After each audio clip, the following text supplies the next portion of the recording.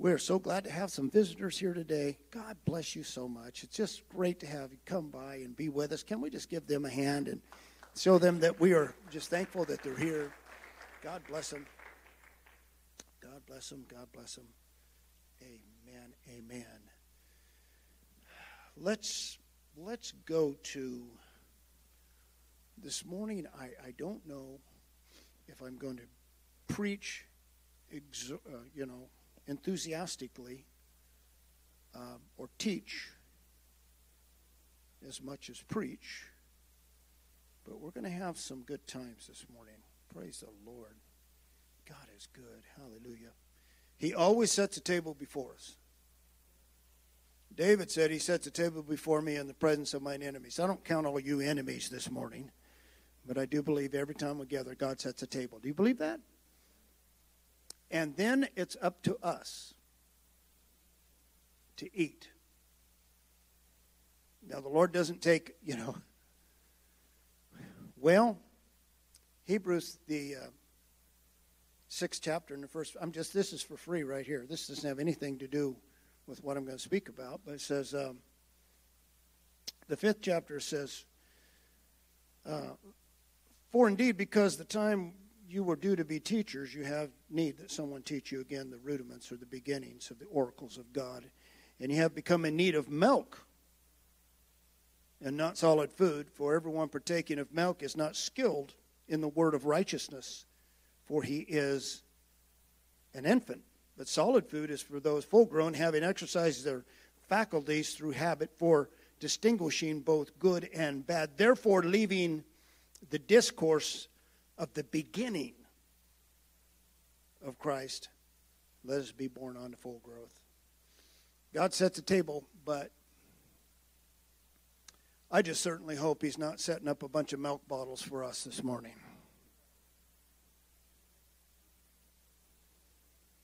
I think we're smarter than that. We should be. The time when you should have been teachers. So I got nothing to teach. I got to go back and start over. And so this is why we continue line upon line, precept on precept. This is why we continue to expand. We leave the discourse, not that we abandon the origins of the beginnings of teaching of Christ. We don't abandon that. But we build on that and go on. Everybody say amen. And so we're going to do that this morning. And I'm going to shock you a little bit, because I do not preach on this and have not preached on it. Probably, I don't know, years and years, I guess. But I'm going to preach about the second coming of the Lord. I'm going to throw you all a curve this morning. You might need a piece of paper and a pencil, pen. Let me tell you something. I have to do a disclaimer when I come to certain issues in Scripture. And my disclaimer is, I'm going to preach to you to the best of my knowledge and the light that I have in Scripture. And you have the right to take a pencil and paper and write things down and study it later. You got that right. Because I'm not your master. I'm not your rabbi. I'm just a teacher. I'm just a preacher. And so we're going to do that. But I am going to preach in the light that I have. And so I want, if you'll go with me to the book of 1 Corinthians, the 15th chapter. And I want to read, said, oh boy, we're going to read for the trumpet will sound. No, I'm not reading that part. It's 1 Corinthians, the 15th chapter, and the 46th verse. Just this one verse. But not the spiritual first, but the natural. Afterward, the spiritual. Now, why I took that right out of the middle of something, you'll find out. A little later on, you'll find out. I need to go to the Old Testament, book of Joel. We've been looking in the Scripture for Christ in the Old Testament. We've been studying that at length and have found some wonderful, wonderful passages. David We're leaving David this morning. I want to go to the prophet Joel. And I want to look at the second chapter, 27th verse. I'll read this carefully. And you shall know that I am in the midst of Israel, and that I am the Lord your God, or in the Hebrew, I am Yahweh, and none else. And my people shall never be ashamed. And it shall come to pass afterward. Everybody say afterward. Oh, we just read that. We just read that little phrase there in Corinthians. The natural first, and then afterward, the spiritual. Okay. And it shall come to pass afterward that I will pour out my spirit upon all flesh. And your sons and your daughters shall prophesy, and old men shall dream dreams, and young men shall see visions. And also upon the servants and the handmaids in those days will I pour out my spirit. And then I just want to read this last little stanza of this chapter. And it shall come to pass that whosoever shall call upon the name of the Lord shall be, uses the word delivered here, but it's the same word as in the New Testament, saved, shall be saved. And so now we need to go to the New Testament, Acts, the second chapter. We read Joel, the second chapter, and I want to read Acts, the second chapter, and beginning at the 16th verse. So we just did just a little reading. And the 16th, here we go. But this is that, which is spoken by the prophet Joel, that in the last days, God says, I will pour out my spirit on all flesh. Your sons and your daughters shall prophesy, and your young men shall see visions, and your old men shall dream dreams. And I will pour out my spirit upon my servants, slave girls, in those days, and they shall prophesy. Then I want to read the 21st verse. And it shall be that everyone who shall call on the name of the Lord will be saved. Oh, there'll be some wonders in the heaven above and miracles in the earth beneath. Blood and fire. The sun will be turned into darkness and the moon into blood before the coming and great notable day of the Lord. But it shall be, this is that, and it shall be that everyone who shall call on the name of the Lord shall be saved. Amen. So I want to preach to you about the second coming this morning. Thank you, Lord, for your word. Your word is a lamp unto our feet, a light to our path. We can't go without you, Lord. I mean, we could shoot in the dark and we could come up with philosophies and ideas, but really, if we are to find you, it's going to be through the revelation of your word and who you are, Lord.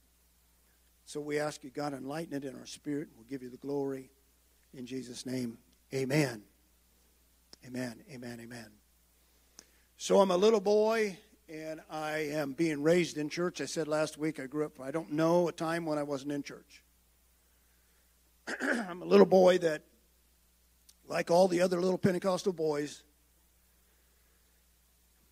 we just are putting things together in our head from what we've heard. I mean, those that's been raised in church are sometimes the hardest to really bring to any kind of other understanding than what they already got. And the reason for that is we just kind of settle things in our heart, and that's the way things are, and we got it figured out. So as I'm hearing the preaching of the second coming, I know what it's about. I begin to understand it. The little older I get. It's referring to end times and rapture. We know that to be the call words of the second coming, of which the majority of the credit belongs to John Darby. John Darby, born 1800, in about the 30s, he begins to minister in the Presbyterian Brethren movement. And John Darby heard some other people, his mind begin to expand on some things that he thought was revelation of God. And he came up with some doctrines, one of them called dispensationalism. Dispensationalism takes the Bible and cuts it into dispensations or times. So starting way back with Adam, the antediluvians, and then there was times of Old Testament things, there were times, and then finally the church in time and end times. And then he came up with the rapture doctrine. I'm going to address this just a tiny bit because that's not where I'm going this morning. The rapture doctrine is an invention of John Darby. I want you to know that. Before the time of John Darby, they did not preach rapture. Before the 1800s. However, what he taught and what he preached was very convincing to the people. Widely received. Widely received. And what's disheartening about this is that most of the church past and most of the church current from that time have deemed what John Darby put together in his theology as the true Word of God. I'm just one of those kind of guys that believes that if one man comes up with a doctrine, that I, as a studier and reader of the Word of God, have the right to challenge that. John Darby's no better than me. John Darby was not an apostle. He was just a preacher in the Plymouth Brethren Church. The doctrine that he came up with was so magnetic. I mean, it's almost just incredible that the whole of the church swallowed it hook, line, and sinker. It's amazing to me. And when I study Scripture, I do not find what John Darby found. Let me just say in brief, do I believe in a catching away? Absolutely. Do I believe in an end of all things? Absolutely. Do I believe in a rapture where some people go up and some people stay here and then they start another church here and then you have 1,000-year millennial reign in which the Lord comes back to the earth? I can't do any of that because Peter said that the day of the Lord comes as a thief in the night, in which the heavens and the earth will be burnt with fervent heat. That does not allow a 1,000-year reign on the earth with people who were left over here after a rapture. I saw just the other day. And it's unique. It's unique to the Christian church. I saw this advertisement. Somebody was talking about end times and get ready for end times. And they're showing this commercial and people are disappearing. Did anybody else see that? And the guy's walking out to his mailbox and wham, he's gone. And I said, there we go again. You know, about every 20 years we come up with this new thing that really is old. Come up with more movies. Come up with more books.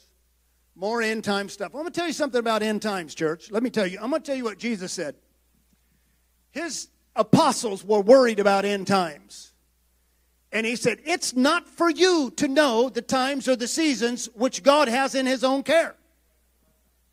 If it was, he would have told us. But so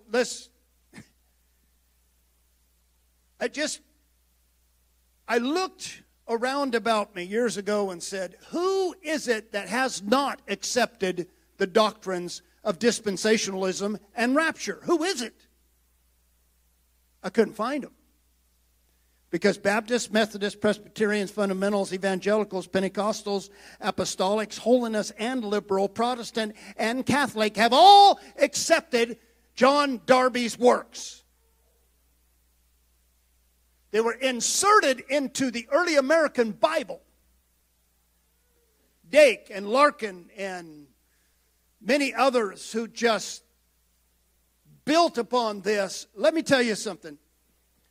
End time study is a distraction of your life coming central in Christ. It's a distraction. Secondly, why do you need to know anyway? And it was always the old thing, you better get ready, the Lord's coming. Well, if you're not serving the Lord and you don't care about Him, you can try and get yourself ready and it's not going to work. The Lord only takes one people. When that final sound does happen, that final trump, the voice of God, when it finally does happen, it's going to be the believers of Jesus Christ. It's not people who go, oh man, it's almost end times. Lord, forgive me of my sins so I can. No. Those followers of Jesus Christ. Getting awful quiet already, but I'm just getting started. So this false doctrine of rapture and the distraction that it has brought to the church has been more widely accepted than any other doctrinal idea that's been loosed on the church for 2,000 years. Even more persuasive than Tertullian's 2nd century fabrication of a three-personed God.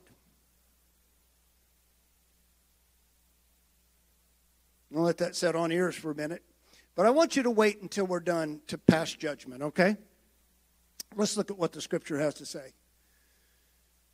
Tertullian came up with an idea, and we teach this in First Principles. Tertullian came up with an idea that the church did not receive. He called it Trinitas. The early church refused it. In his writings, he said, I came to the church with this idea of Trinitas, and they would not receive me because the church did not teach that. So we go back to the beginning, the apostles, and they taught a three-person God. No, they did not. There's nowhere in Scripture that they promoted an idea of a three-peopled personed God. It just didn't happen. It wasn't there. Tertullian came up with that fabrication in the 2nd century. And so what happens is it fell on the church over a period of time. The church began to accept it. Now, I know that the reading of the Scripture, and this is especially in the English translation, when I begin to study the Greek translation, it becomes so clear to me that there were many insertions into the English translation because those that translated it already had a feeling of what they believed before they ever translated the Scripture, and they inserted it into the Scripture. But the early apostles did not teach that. But they taught Christ and Him crucified. Can you say amen? And so, let me say this. I believe that probably the hunger for this eschatology, I call it eschatology mania. You see it on the billboards of churches. It doesn't say, come here, we're going to preach Christ. No, it says we're end times. We're dealing with end times. You can see it all over town. California too. Same thing. People are drawn into that, drawn into the end time. I'm not drawn into the end time. I'm drawn in. Today is the day of salvation. Today is the day to get to know the Lord. Today is to walk out your life in Christ. And so I'm not putting off trying to figure out end times. When they come and we see them come, we'll know they're here. You might think, I've never heard anything like that before. Well, go figure. The church just stays in line. Nobody rocks the boat. Let's just stay in line and do what we've done and do what they've done, what handed down to us, and I'm just not that guy. I hope you're not that guy either. But I think it's high time for the godly men now. We've played a lot of games. We've seen a lot of stuff. Acted in a lot of ways, and now it's time for godly men to begin to cry out in the wilderness of phony Christianity Prepare the way of the Lord. He wants His church back. We've taught everything but Him. We've taught every doctrine except for Him. We got into every ology except Christology. And now it's time to bring it back. See, the first coming was real clear. And we understand it. We go to Scripture. We know it. Daniel is 490 years from the proclamation to rebuild the temple in Jerusalem until the coming of Messiah. 490 years. We can time it out. It happened exactly. Christ came. Micah's Ephratah, where he was born in Bethlehem of Judea. We understand it. We know it. It's there. David's line. He is of the David line. He is the king. He is connected with the tribe of Judah. Isaiah's prophecy, behold, a virgin shall conceive and bring forth a child, and we shall call him the Son of the Most High. He is born unto us. The prophets taught of him and spoke of him, and we understand. Matthew and Luke tell the historical line of events, line upon line, in the birth of Jesus Christ. So we understand plainly. We understand the birth of the Christ child. The angels even proclaimed him to have come. But the second coming is a question to us. And I think it's due to the background which we've been taught. And so I'm going to touch on that just a little bit. If the church accepts the following ideas, and I'm going to just say some ideas, and nobody get mad at me. I already made my disclaimer. But if the church accepts the following ideas, the message of Christ's centrality is in vain. Idea number one is that the Father has a distinct modus operandi that we can know Him by. He is the mighty creator, number one God. Person. The number one God person. The Son is distinct from the Father because of His subservient posture to the number one God. Therefore, He is number two. The Holy Ghost, which is called, I don't use that term, but in the doctrine of the Trinitas, the Holy Ghost is obviously distinct from the other two because His evidence is speaking in tongues. Number three, God person. If we believe that and we teach that, the teaching of Christ's centrality is in vain. I've been laboring for weeks bringing forth the person of our Lord, trying to elevate Him, trying to put Him in a status in our mind that listen, there's no other. I serve Jesus Christ. That's who I serve. He's my Savior. He's my Lord. Like Thomas said, He is my Lord and He is my God. And I've built on that, and we come to the Scriptures in Colossians where Paul says to the church that He is the first and the last. He's the head of all things. He is preeminent in everything. That His name is above all things. He has ascended unto the highest of the high. He is above the heavens. And so I want to stay on that theme this morning. I think Sabellianism and modalism left us with God being locked into one form or one mode at one time. But I see the Lord high and lifted up, and I see His train filling the temple. And then I see Him coming and dwelling among us. Can you say amen? And so I want to work on this a little bit. That's why in this church we believe in the word called manifestations. Manifestation. That's where we're at. Somebody explain God to us. Well, the only way you're going to know God is through manifestation and the revelation of who He is in His Word. But manifestation is the scriptural answer to understanding the only one true God, Yahweh. Manifesting, not modes, not persons, manifestation. We can only know Him. We can only know Yahweh God by the manifesting of His personal glory. And He only does that in two ways.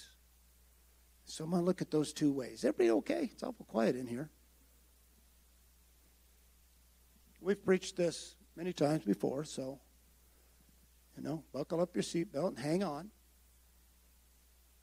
It's going to be a little rough theological ride here for a second, but we'll be okay.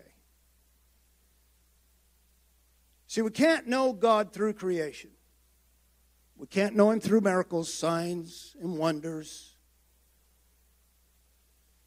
For sure, He shows His might and His power. Somebody said, I go out and I sit on a hillside and just see the mountains and see the deer and see the creeks and rivers and the clouds. And there I see God. No, you see His handiwork. You see His might. You see His power.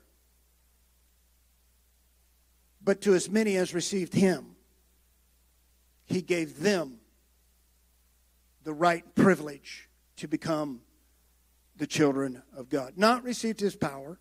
Not received His creative ability. Not receiving a sign and a miracle and a wonder. What did Jesus say? A corrupt, adulterous generation looks for a sign and a wonder.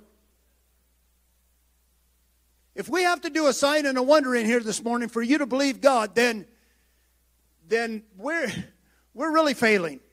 We're really failing the message. We're really failing our Lord and Savior Jesus Christ. So I want to talk about these two ways. And I'm still talking about the second coming, so just hang on. And don't judge this thing till I'm done. But God's going to show Himself in two ways. Let's look at number one. In the person of Jesus Christ. This is way number one. My understanding in Scripture. The knowledge and the glory of God in the person, or prosopon, King James says the face of Jesus Christ, but really the person of Jesus Christ. 2 Corinthians, the 4th chapter and 6th verse. We see the glory of God. We see the person of God in Jesus Christ. 2 Corinthians 5:19, whereas God was in Christ reconciling the world to Himself. One of my favorite verses, 1 Timothy 3:16, and God was manifested in flesh. This is where we get this word. Manifested. He was seen of angels. Mm-hmm. He was heard by the world. He was received up into glory. The manifested God on earth. The second way that we can know the possibility of knowing God, Yahweh God, is by His indwelling Spirit. John the 4th chapter and 24th verse, God is Spirit. And they that worship Him, you're going to worship Him in spirit and truth, or you're not going to worship Him.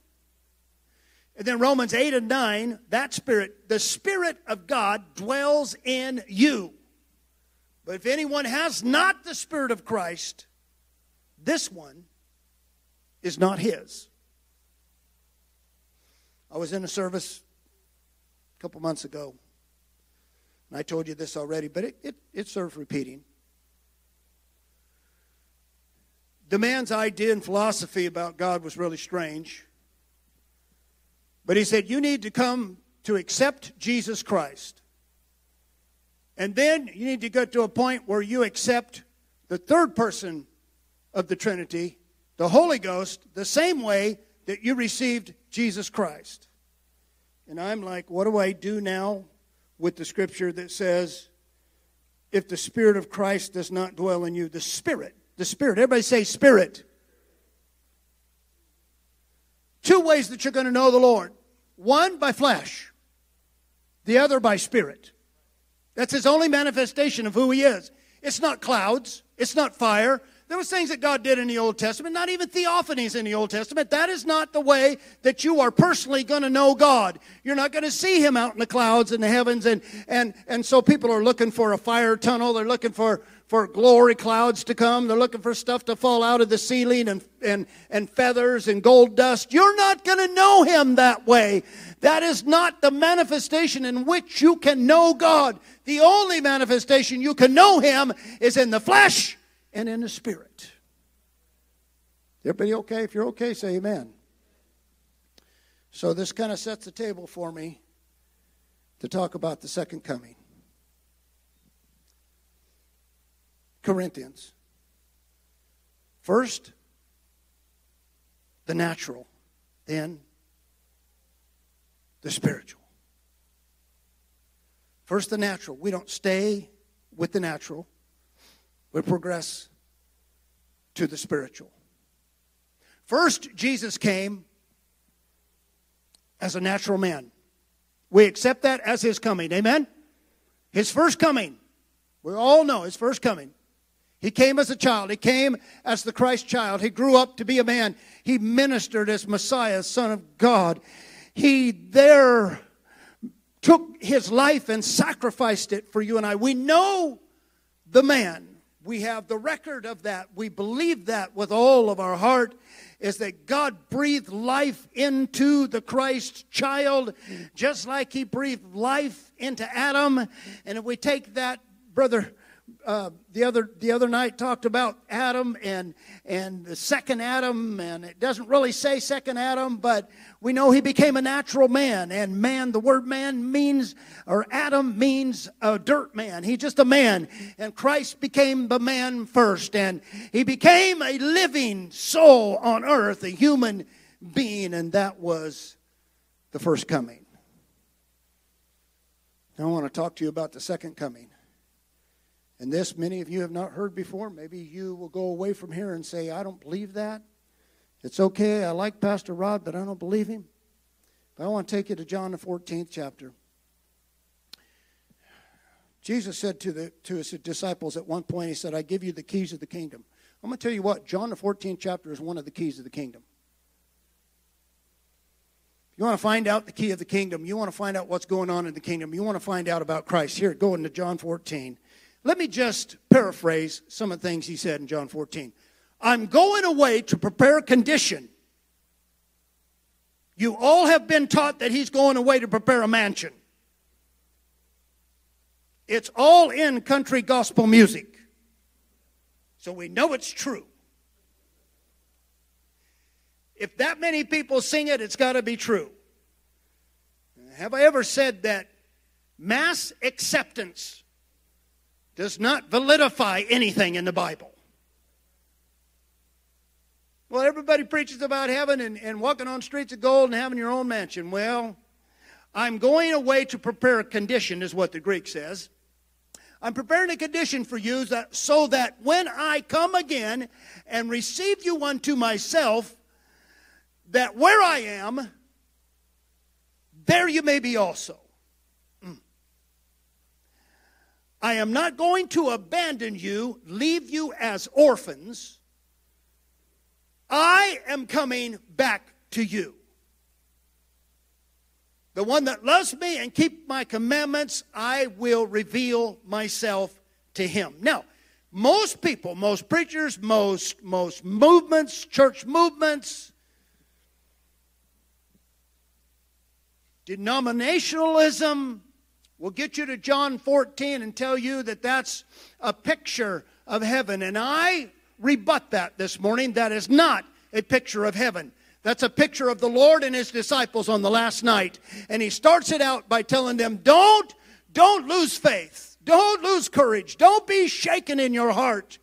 Don't be fearful. I'm going away. But the second part of that is, I'm coming back again. Oh, great. This puts it at rapture. The Lord is not at all talking about rapture in John 14. He's talking to some scared disciples that are going to lose their leader, their rabbi, their Lord, their God. They don't know where he's going. They don't know what to do. And that's obvious by what happens after his crucifixion. They're afraid. They're in a room. They're waiting. They're looking. They're scared. They don't know what's going to happen. So the Lord is trying to encourage them on the last night of his earthly life. He's not encouraging them about rapture. They're not going to be there for rapture. It's been 2,000 years now, and the catching away has not happened. Is it going to happen? Oh, yes, it's going to happen. Not like John Darby said, but it's going to happen. He's not teaching them about rapture. This is what the church has done. They've taken some of the precious revelations that Christ is trying to give to the church and put them off into heaven somewhere. I'm going to strap on the bags. I'm going to heaven and I'm going to build you a mansion in heaven. That is absolutely sacrilegious according to Scripture.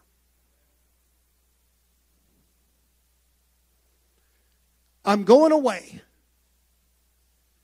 but I'm coming back. Is everybody okay with that? That's what he told them. I'm going away, but I'm not going to leave you orphans. The word orphans just simply means they don't have any parents, don't have a father. I'm not going to leave you fatherless. I'm coming back to you. Oh, this is beautiful then. Oh, Jesus, you're talking about rapture. Okay, so you're not coming back until rapture. So the very words that the Lord says, behold, lo, I'm with you always. We can throw that out. When he says, well, 2 or 3 meet together in my name, there I am, we'll throw that out too.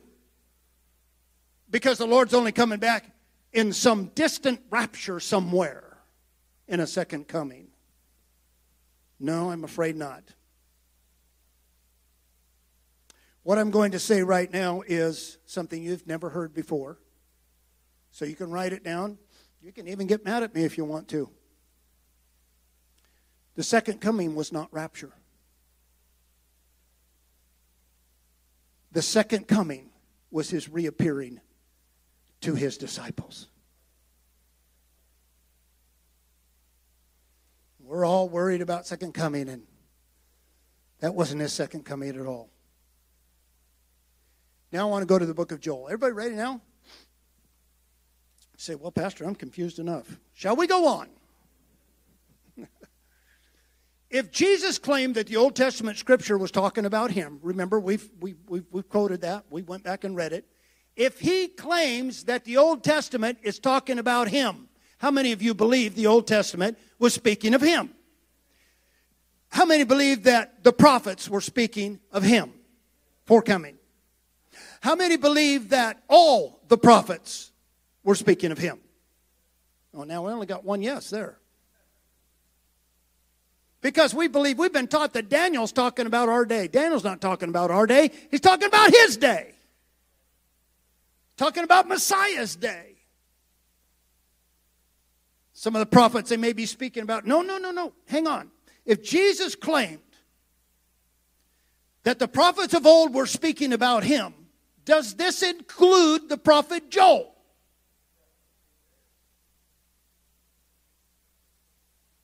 Let it sink for a second. Well, we'll take Joel out of it. He's doing something else. No, wait a minute. Go search the scriptures. You think you have life in them? They speak of me. Okay? Everybody okay? Say amen. So I'm going to take the prophet Joel right now, and I'm going to say, he must be speaking about the Lord. Is that a good conclusion? I don't want any heresy or false doctrine here. I'm just going by Scripture. So now let's go back and look at Joel just a little bit. Is he speaking about the Lord? Is he speaking about someone else? Is he speaking about another person? Well, let's see here. The 27th verse, and we read it, and I'm going to read it again. This clearly speaks of the first coming. We're all about verse 28. And in the last days I will pour out my Spirit. We've got to set that up.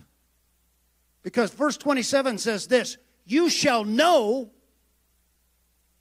that in the midst of Israel, I am. Watch it now. That's a title. And I am Jehovah, your God, and there is no other. I like the people, like Will Rogers said, I have never met a man I didn't like, so I'm saying this. I like the people that will say, Jesus never claimed to be God. Have you run into those people? It's because he's doing it in a way that you're going to have to search the Scripture. He doesn't come out there and just say, hey, I'm God, everybody, and you all bow down. No. He emptied himself. And he took on the form of man, form of a servant, and did this thing in flesh and in blood. But I got to tell you another thing, is that in the book of John alone, he used I am 24 times as a personal title. You're not going to find that in your English rendering. But you'll find it in the Greek, ego eimi. Over and over and over. This is one of the reasons why I love John. He's such a revelator. Over and over and over. He says, I am. Who do you think I am is? If I am is not God, we're in the wrong camp. And Joel said, you'll know because I am will be in the midst of you. It's coming. It's not now. It's coming. I am is going to be in the midst of you. I'm going to call that the first coming.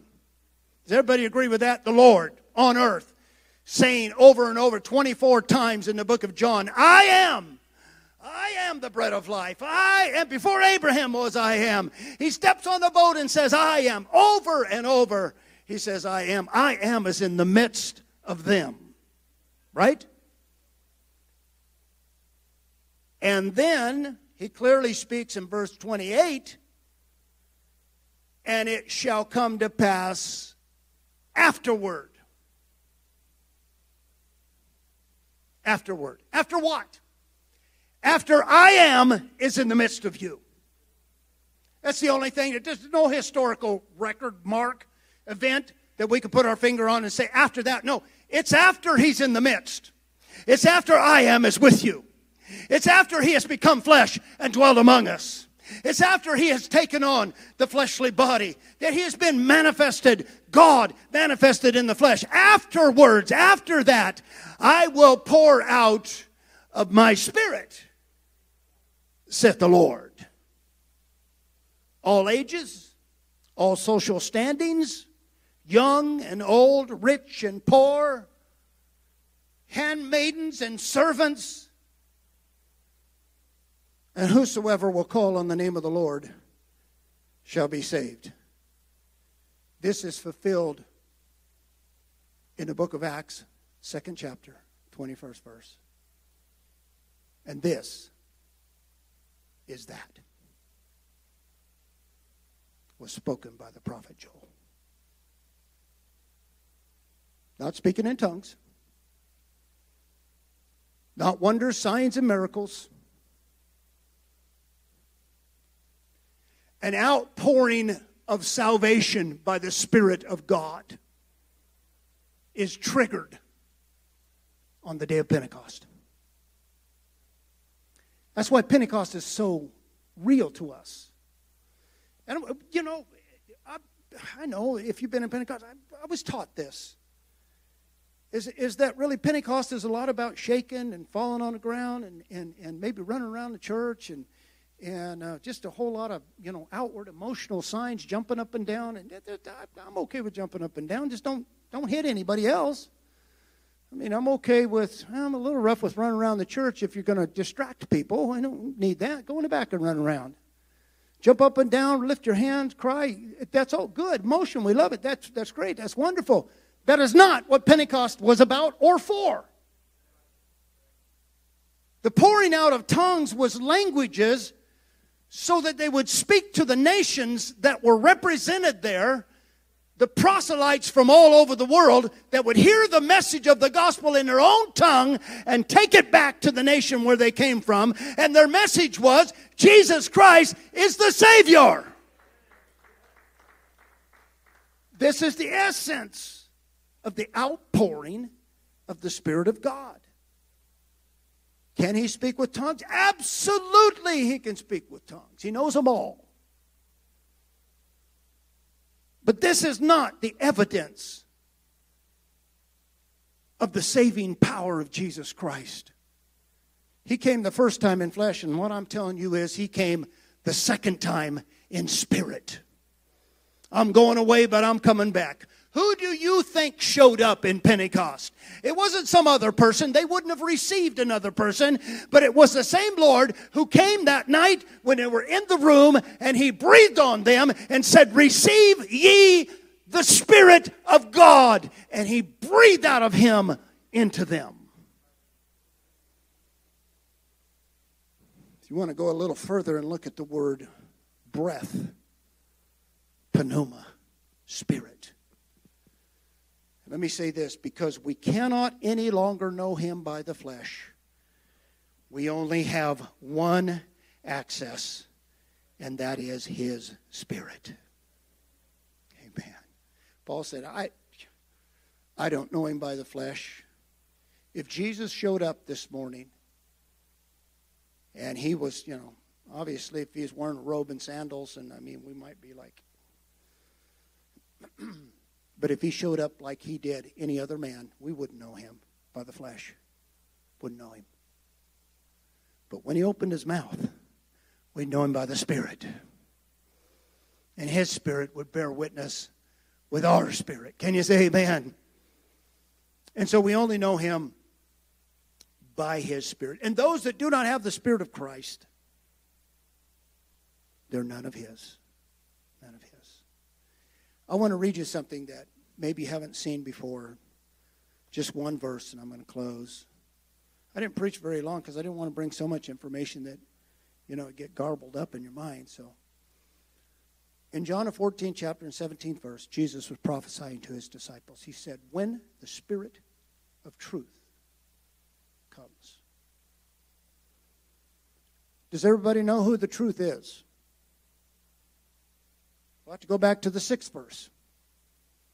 I am the way, the truth.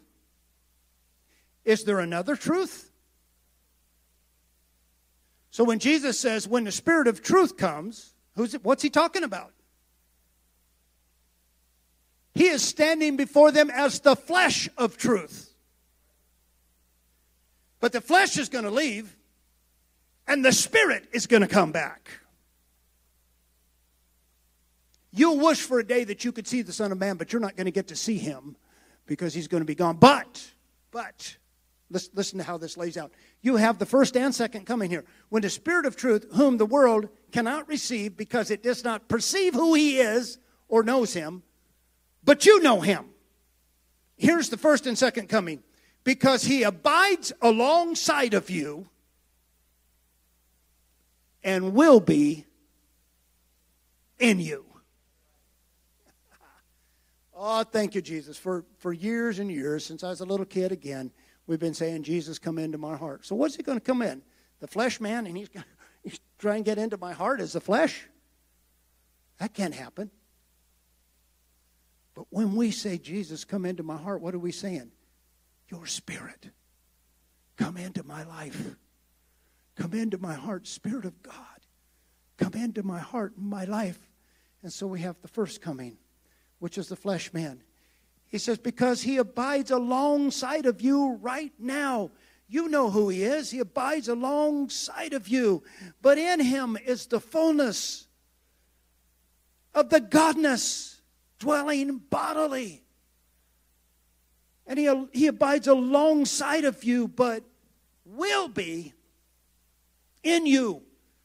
Are we talking about rapture again way out there? No, we're talking about His coming to His church one more time. I want to tell you this morning, Benny Hinn said, I'm going to record it. Jesus is going to walk on my platform back and forth, and I'm going to show Him to the world. That's an idiot. That's just an idiot. I'm going to put it that way. You're going to know Him.